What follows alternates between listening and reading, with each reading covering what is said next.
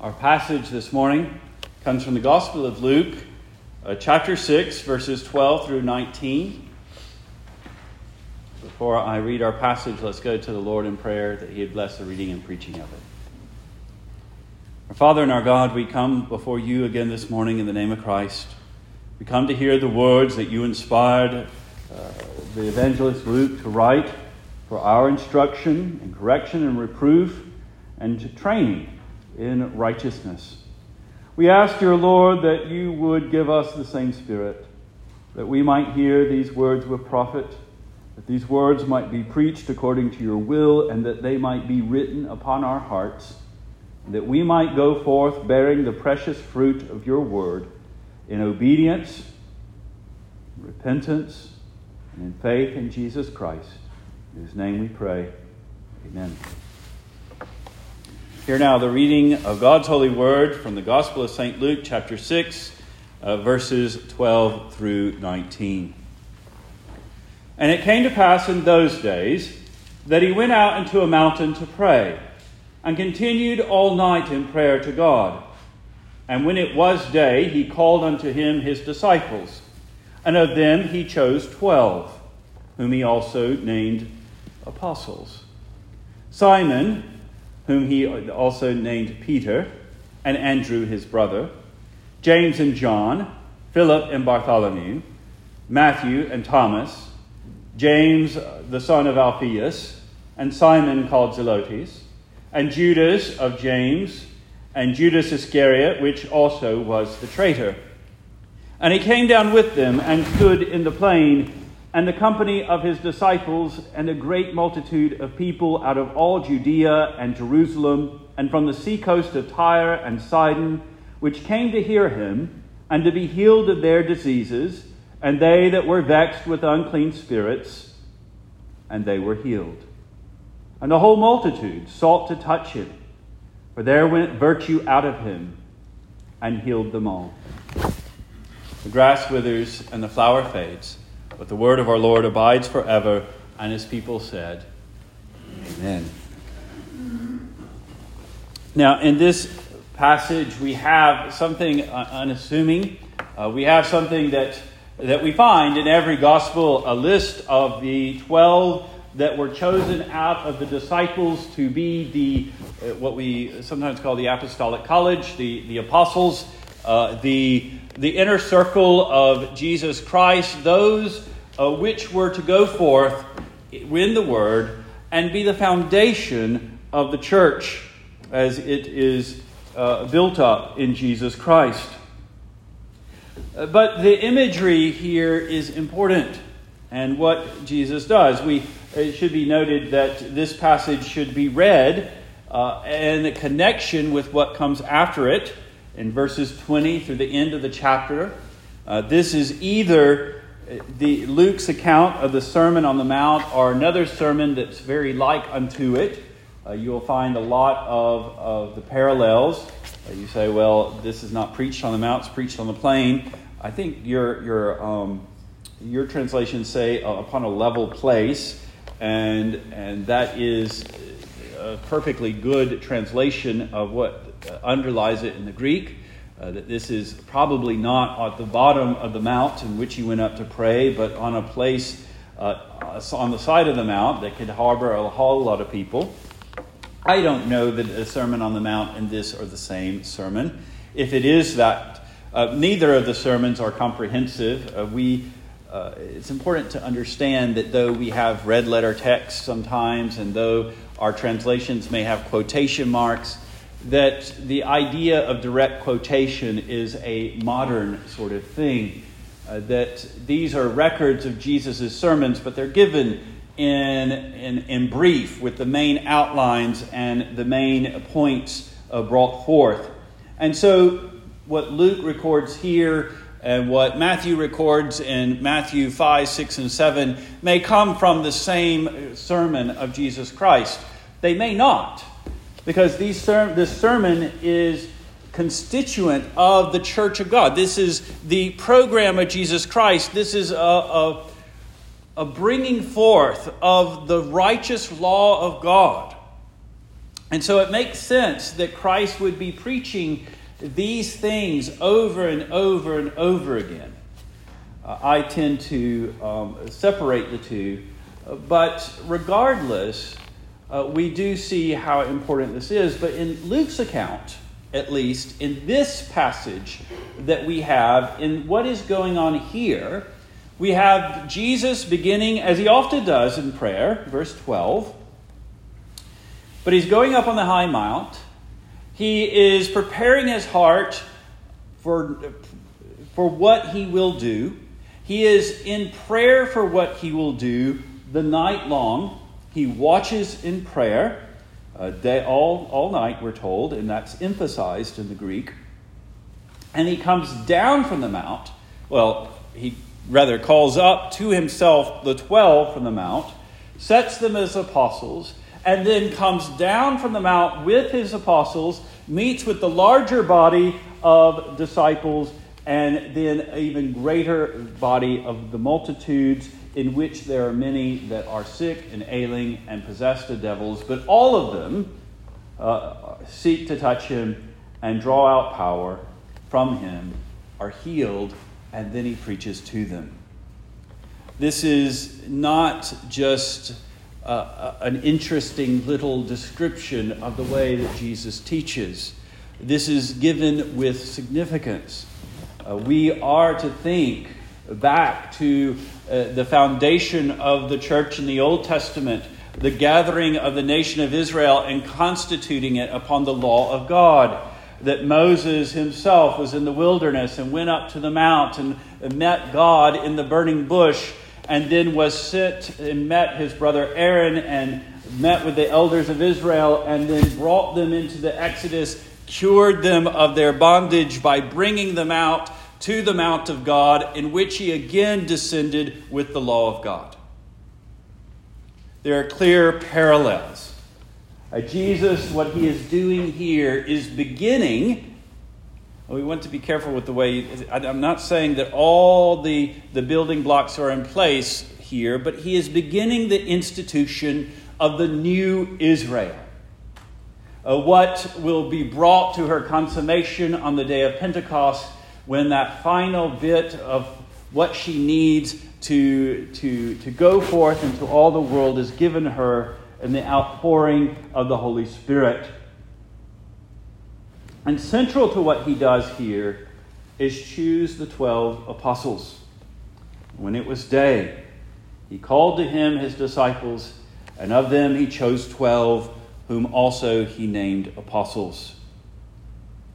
Now, as I mentioned before, he begins in prayer. And we should know to not rush past this. There have been a couple of times already that I, and saving it for this moment, there have been several notes where Jesus has been doing his work in prayer. All of the gospel writers mention the prayer life of Jesus Christ, but Luke is the one that constantly brings it up. That every major event in Jesus' ministry is accompanied by him praying. In chapter 3, verse 21, we read that he is praying as the Holy Spirit comes upon him in baptism. In chapter 5, verse 16, he goes and he absents himself, he withdraws himself into the wilderness and prayed. As he then begins that work on the Sabbath days that attracts the opposition of the Pharisees. Chapter 19, 18, we find him praying again. Chapter 28, verse 28 of chapter 9, praying again. 11:1, praying again. And these are places that Luke puts in that are unique. But we find him praying in all sorts of places. We find him praying in the wilderness as he's fasting. That's everywhere recognizes that. We find him most famously and most detailedly on the night he was betrayed, before he entered upon that greatest of all his works, in prayer. We ought not to imagine that we don't know exactly what he was praying for here, but it almost certainly is not for which men to choose amongst the 12. We know at least for one was chosen from the foundation of the world to be the betrayer. Rather, he is, like we find in John 17, he is praying for the men he will choose. He knows their trials. He knows that they will participate in his sufferings. He knows that as great a privilege it is to be the herald of the good news of the mercy of God in Christ Jesus. He knows that it will mean that one of them will be crucified upside down. He knows that one of them will be stoned by the scribes and the Pharisees. He knows that one will be exiled on Patmos. He knows that one will bear the guilt of his betrayal. And those are just 4 that we know what happened to. The other 8 we don't know, but he did. He knew what trial they would go through, what they would have to leave behind, what they would have to bear for his sake. And he lifts them up in prayer. And the 12 he chooses is not at random. It's not just because he happens to have 12 good men or 11 good men and one that serves the purpose of betrayal with him. That's not why he chooses 12. He chooses 12 with a very consciousness that he is setting forth these to be the new Israel. In chapter 22, verse 29 and 30, he tells them, I appoint unto you a kingdom. And he's talking to the 12. I appoint unto you a kingdom as my Father hath appointed unto me, that ye may eat and drink at my table in my kingdom, and sit on thrones, judging the 12 tribes of Israel. In Ephesians chapter 4, Ephesians chapter 2, verse 20, we're told the role of the apostles and the prophets, that the church is built upon the foundation of the apostles and prophets, Jesus Christ himself being the chief cornerstone. And of course, when John is on Patmos and he's seeing the new heavens and the new earth, and he sees the bride of Christ, the church of God, descending from above, and he has it described to him, we have in Revelation 21:14, and the wall of the city had 12 foundations, and in them the names of the 12 apostles of the Lamb. The imagery of the New Testament, the testimony of the New Testament is clear that the apostles are to be the foundation of the church. Now, with always the recognition that the chief cornerstone is Jesus Christ, that the foundation of the apostles is still the foundation of Jesus Christ. That these are given as an institution. And we live in a time where, when we talk about institutional struggles, because we live in a time where institutions have betrayed us, that even the institutional church has a great many problems. But I would say that if you look throughout history, that there's never been a time when institutions didn't have problems. They're human constructs. Even when God has designed them, he's built them with human beings. And they have all the problems that sinners bring to anything they touch. And yet, for our good, Christ is not doing this just because he thinks he has to. He's doing this because it is for the good of the church. And when we say, I don't need the church, I just want that relationship with Jesus Christ, understand, Christ is calling you to a relationship to him through this institution, the church. It's given to you as an aid, as a help, as he tells the the Pharisees. Everything that God has given is for the good of man if they would only use it. The Sabbath is made for man, not man for the Sabbath. We could say the same thing about the church, although the church is really made out of man, if you will, out of the redeemed. But the institutions of that church are made for the church, for her good.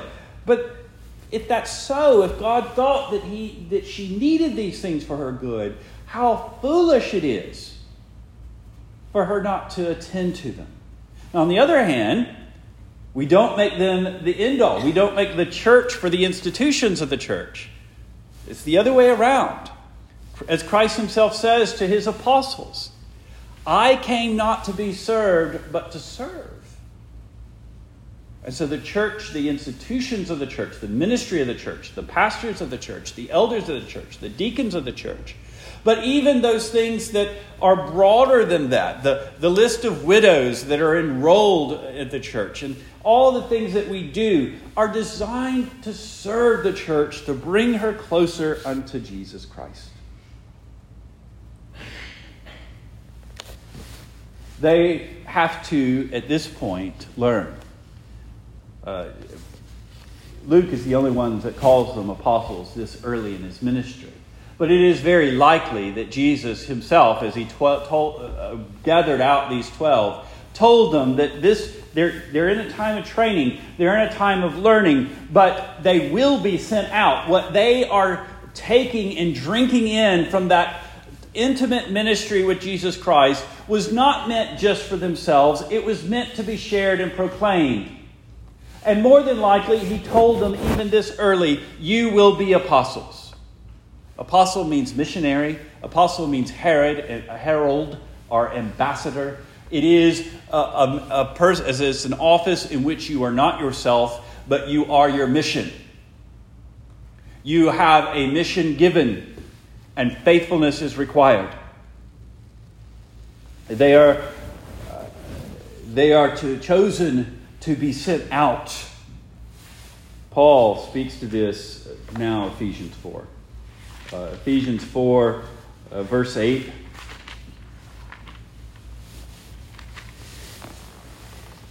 Paul writes, when he ascended up on high, he led captivity captive and gave gifts unto men. In verses 9 and 10, he deals with the ascension, but he comes back to the gifts in verse 11. And he gave some apostles and some prophets and some evangelists, some pastors and teachers, for the perfecting of the saints. Notice here, he's given these gifts. And the apostles are part of that, chief amongst the gifts. But notice that they serve a purpose. That they're there for the perfecting of the saints, for the work of the ministry, in other words, for the work of service, for the edifying of the body of Christ, till we all come in unity of faith and of knowledge of the Son of God, unto a perfect man, unto the measure of the stature of the fullness of Christ. And he goes on that we be no more children and subject to the deceits of the world, but we be in Christ. So they are to bring the healing of the nations through Christ Jesus. And we see a glimpse of that. I mean, as soon as he calls them, then he brings them into this sort of includes them in his ministry. When he comes down off the mountain, verse 17, he comes down with the 12. And he came down with them and stood in the plain or the level place, and the company of the disciples and a great multitude of the people out of all Judea and Jerusalem and from the seacoast of Tyre and Sidon, which came to hear him and to be healed of their diseases, and they that were vexed with unclean spirits, and they were healed. And the whole multitude sought to touch him, for there went virtue out of him and healed them all. They are to do this to bring the power of Christ to salvation and the healing of the nations through the Word. Because remember, I'm not reading it just yet. We'll look at this next week. But 20 and following are part of this event. The preaching of the Word is part of this event. And so the 12 are given as part of Jesus' ministry of salvation and healing. When we look at the men who are to be the church's foundation in verses 14 and 16, it's just a list. It's a list full of little bitty interesting things here and there, but I'll go through it. Most of it doesn't need much comment. There is Simon, whom he also named Peter, that is, rock, for he would be a rock of the church. And any that confessed the same faith that he confessed would be rocks of church and planted upon the rock of Jesus Christ. And Andrew, his brother. Then we have James and John, who we know really well. And this, with Simon, James, and John, or Peter, James, and John, are also that first inner circle. Andrew brings Philip, and Bartholomew. Bartholomew is in the Gospel of John, Nathan. Then we have Matthew, the publican. Thomas, famous for the doubting. We have James, and the Greek says of Alphaeus, the son of Alphaeus, we know. And Simon, called Zelotes, or the Zealot. Then we have a Judas that is, my translation says brother of James, but it's just like the Alphaeus of above. It's of James, which probably means son of James. But that's not the other. And then you have the other Judas Iscariot, which also was the traitor. It's an interesting group. And one of the things we can say about the group is that they were not great men. There's nothing in them. Now, it appears that Matthew had some wealth. He can leave everything behind and still throw a feast. And he was one of the men that, amongst them all, that was very lettered. And so the Gospel of Matthew comes from him, and there's a great deal of interest in the writings. But of course, he was wealthy in a way that was infamous and not famous in the world, and brought a great deal of shame upon him, which is one reason why he leaves the profession. But they were not great men after the world. They were quite lowly. And we remember what Paul writes in 1 Corinthians 1:26. For ye see your calling, brethren, how not many wise after the flesh, and not many mighty, not many noble are called. And this is true of the whole church, but it was particularly true of the apostolate. Perhaps Paul, at the time of writing, was the most noble, was the most mighty, was the most well-known at the time. And of course, he's there as one born out of due time, as one that kind of had a weird relationship because he wasn't one of the 12. But God had chosen the foolish things of the world to confound the wise, and God had chosen the weak things of the world to confound the things which are mighty, and the base things of the world, and the things which are despised hath God chosen, yea, and things which are not, to bring to naught things that are, that no flesh should glory in his presence. When you think about it, how many of the great men of the time that Luke is writing in the world of that day can we name today? Can you even tell me who was Caesar at the time without looking it up? Probably not. The only reason why we know the governor, and the only reason why the governor's name is held into the future, is because we infamously name him as one of the reasons and agents of our Savior's suffering in the Apostles' Creed, suffered under Pontius Pilate. That is not how the great men of the world would want to be remembered. And yet the fishermen, Peter and Andrew, James and John, are known to us. The publican, Matthew, is known to us. Bartholomew, we don't know much about him. If he's Nathan, as it seems to be in the Gospel of John, we know that he's the Israelite of no guile. Thomas, though a doubter for a bit, is known to us. Philip, known to us. Judas, not Iscariot, known to us. Judas Iscariot, known to us. They were not great men, but God has magnified them. They were not great men because they preached to the world themselves, but because they were lost in Christ. They had denied themselves, took up that cross, and followed him. 1 Corinthians 1:30, but of him are ye in Christ Jesus, who of God is made unto us our wisdom, righteousness, sanctification, and redemption, that according as it is written, he that glorieth, let him glory in the Lord. This is who they were. Yet, as we've danced around already, amongst them was a traitor. He also chose the traitor. He chose the traitor knowing full well he would betray them. He serves that purpose that he's, after the fear of the Sadducees and the Sanhedrin against riling up the crowd at Passover, they had decided to wait till a time after Passover, and yet the opportunity presented itself of betrayal in Judas. If it wasn't for him, the crucifixion would be pushed back, and yet it was proper that he be the Passover lamb, and that's how it comes to be.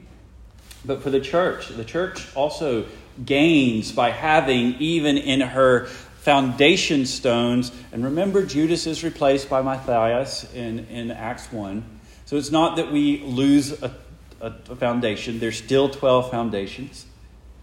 But we also gain a certain recognition about this institution of the church, that it is a human institution. From the outset, our Lord has given us a warning to expect wolves within our midst, to expect that there will come betrayal. We can look at Christ as the greater David, but remember that David had within his own family an Absalom that would turn him out and seek his destruction. And so we're fortified as an institution against the failures of men. And isn't it good that we are? Because we see so often those leaders in the church, not just the infirmities that you know that I bear. It's just weaknesses and shortcomings and faults even as a pastor. But then we see many pastors, many shepherds, many elders, bishops, put in places of great power and authority, and they fall. It is a wonderfully blessing that the church, while she suffers in their fall, she is not undone. So the lessons for the new Israel here, and I'll run through them fairly quickly. This is given to us not just to show that the church is founded on, in a way similar to Israel, and is in fact the new Israel, the renewed Israel, the church that was national under the old covenant has now become Catholic or universal under the new covenant, but also as an example. The beginning is always serves as a rule for the follow-through. And we need to give serious time. You need to give serious time. I need to give serious time to prayer. And especially those of us who lead, elders, deacons. We open our meetings in prayer. We close our meetings in prayer. It is not just the tradition, but the duty of the church when she sets apart a minister of the gospel, when she sets apart elders, when she sets apart deacons, that they should give themselves to prayer. But any leader that is a servant of Jesus Christ ought to be following this. In the Middle Ages, when a man was to be knighted as a warrior for his country, he wasn't just knighted then and there. Sometimes he was on the field of battle, but they came back to have a ceremony. You know what the knight did? What was the constituent element of ritual for that night? Is to spend the night in prayer. Because he is not mightier than his Lord, the God incarnate. And if the Lord God incarnate needed to have time with his Father in heaven, how much more you and I need time for everything we do with our Father in heaven. We often say prayer is the course of last resort. but it ought to be the course of first resort. It's not that you don't go to the doctor for healing, but you pray for that doctor that he'll heal you. The doctor is not going to consign you over if he has the ability to heal you. He's not going to just say, I'll pray for you and let God do the work. But if he is a godly man and a wise man, every morning, when he goes about his work, he'll remember that he holds lives in his hands, and he will go before the Lord in prayer. The same is true if you are working on a pipeline and there are pressures and dangers and things that can kill you in an instant. My brother was killed by a pocket of something underwater. It took a moment. But anything we do, if it's worth doing, is worth doing under the Lord's guidance.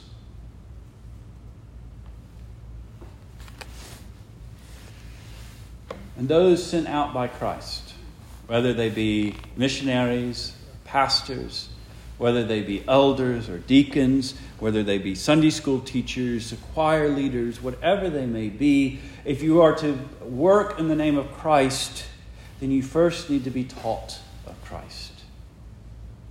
These 12 apostles coming down from the mountain were not at this point sent out into the world. They were there, and there was a bit of honor. They were coming down to the greater company of disciples and to the multitudes. But they were there to hear him preach this sermon on the level place. They were there to hear this sermon preached as much as anyone there. So we first must be taught of Christ. So the beginning is the rule for us to follow, and everything here in this passage should shape what the church does, what you do as part of the church. But then we also see and remember that the power of the church is her connection to Jesus Christ. The 12 apostles are the 12 foundations of the church, but Christ is the chief cornerstone. The 12 apostles bring the word of salvation and the healing of the nations throughout the world, but they determine not to know nothing except Christ and him crucified.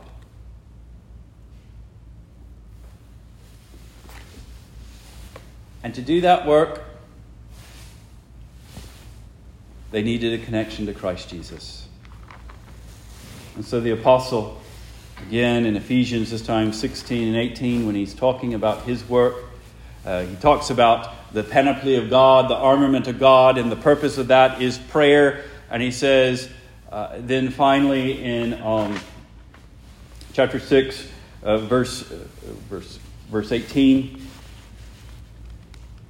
he writes to them saying, praying always with all prayer and supplication in the Spirit. That's what we do with those armors of God.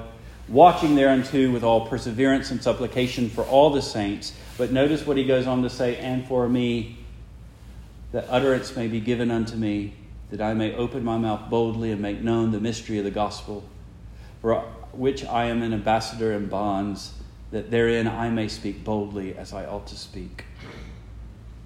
I am a man that has many infirmities. I need to speak boldly as I ought to speak. So you Ephesians, you take out that helmet of salvation, the breastplate of righteousness, the belt of truth, the shield of faith, the sword of the word, and you give yourselves to prayer that I may speak boldly as I ought to speak. Or Colossians 4, to continue in prayer and watch the same with thanksgiving, with all praying for us also, that God would open unto us a door of utterance to speak the mystery of Christ, for which I am also in bonds, that I may make it manifest as I ought to speak. That Paul wasn't just an apostle by himself. He was an apostle because he had the church behind him praying for him. That his ministry success was success of the Holy Spirit, but success of the Holy Spirit not through his work alone, but through all the ones that were praying for it. When he set apart in Acts chapter, I believe it's 13, for his first missionary journey, he and Silas and several others are praying. and it is in prayer that they are set apart for the ministry. So prayer is even more necessary for our work than it is to the only begotten Son of God. But note also that Christ is the sufficient answer for every burden. Luke talks about, he makes distinctions. In verse 17, these crowds come, notice, from Judea and Jerusalem in the south, Jewish heavy, Tyre and Sidon in the north, the Gentiles, they're all brought together. And they have those that are sick of the body, verse 17, those that are sick of spiritual oppression, the unclean spirits, verse 18. And then the whole multitude is mentioned, needing to touch him for that virtue that is coming out of him, that power that comes forth from him. Because Christ answers every need. The body, the spirit, and everything in between. We could say with the Apostle Paul that I determined not to know anything else but Christ and him crucified. Let's pray. Our Father and our God, we come before you this morning in the name of Christ. And we ask that you would write these words upon our hearts and send us forth. That we would seek you in prayer. That we might be faithfully built up on this foundation of the apostles. That we might draw our power and virtue from whence they drew their power and virtue. That Christ might be all in all. That we would magnify your name in all that we do. In Jesus' name we pray. Amen.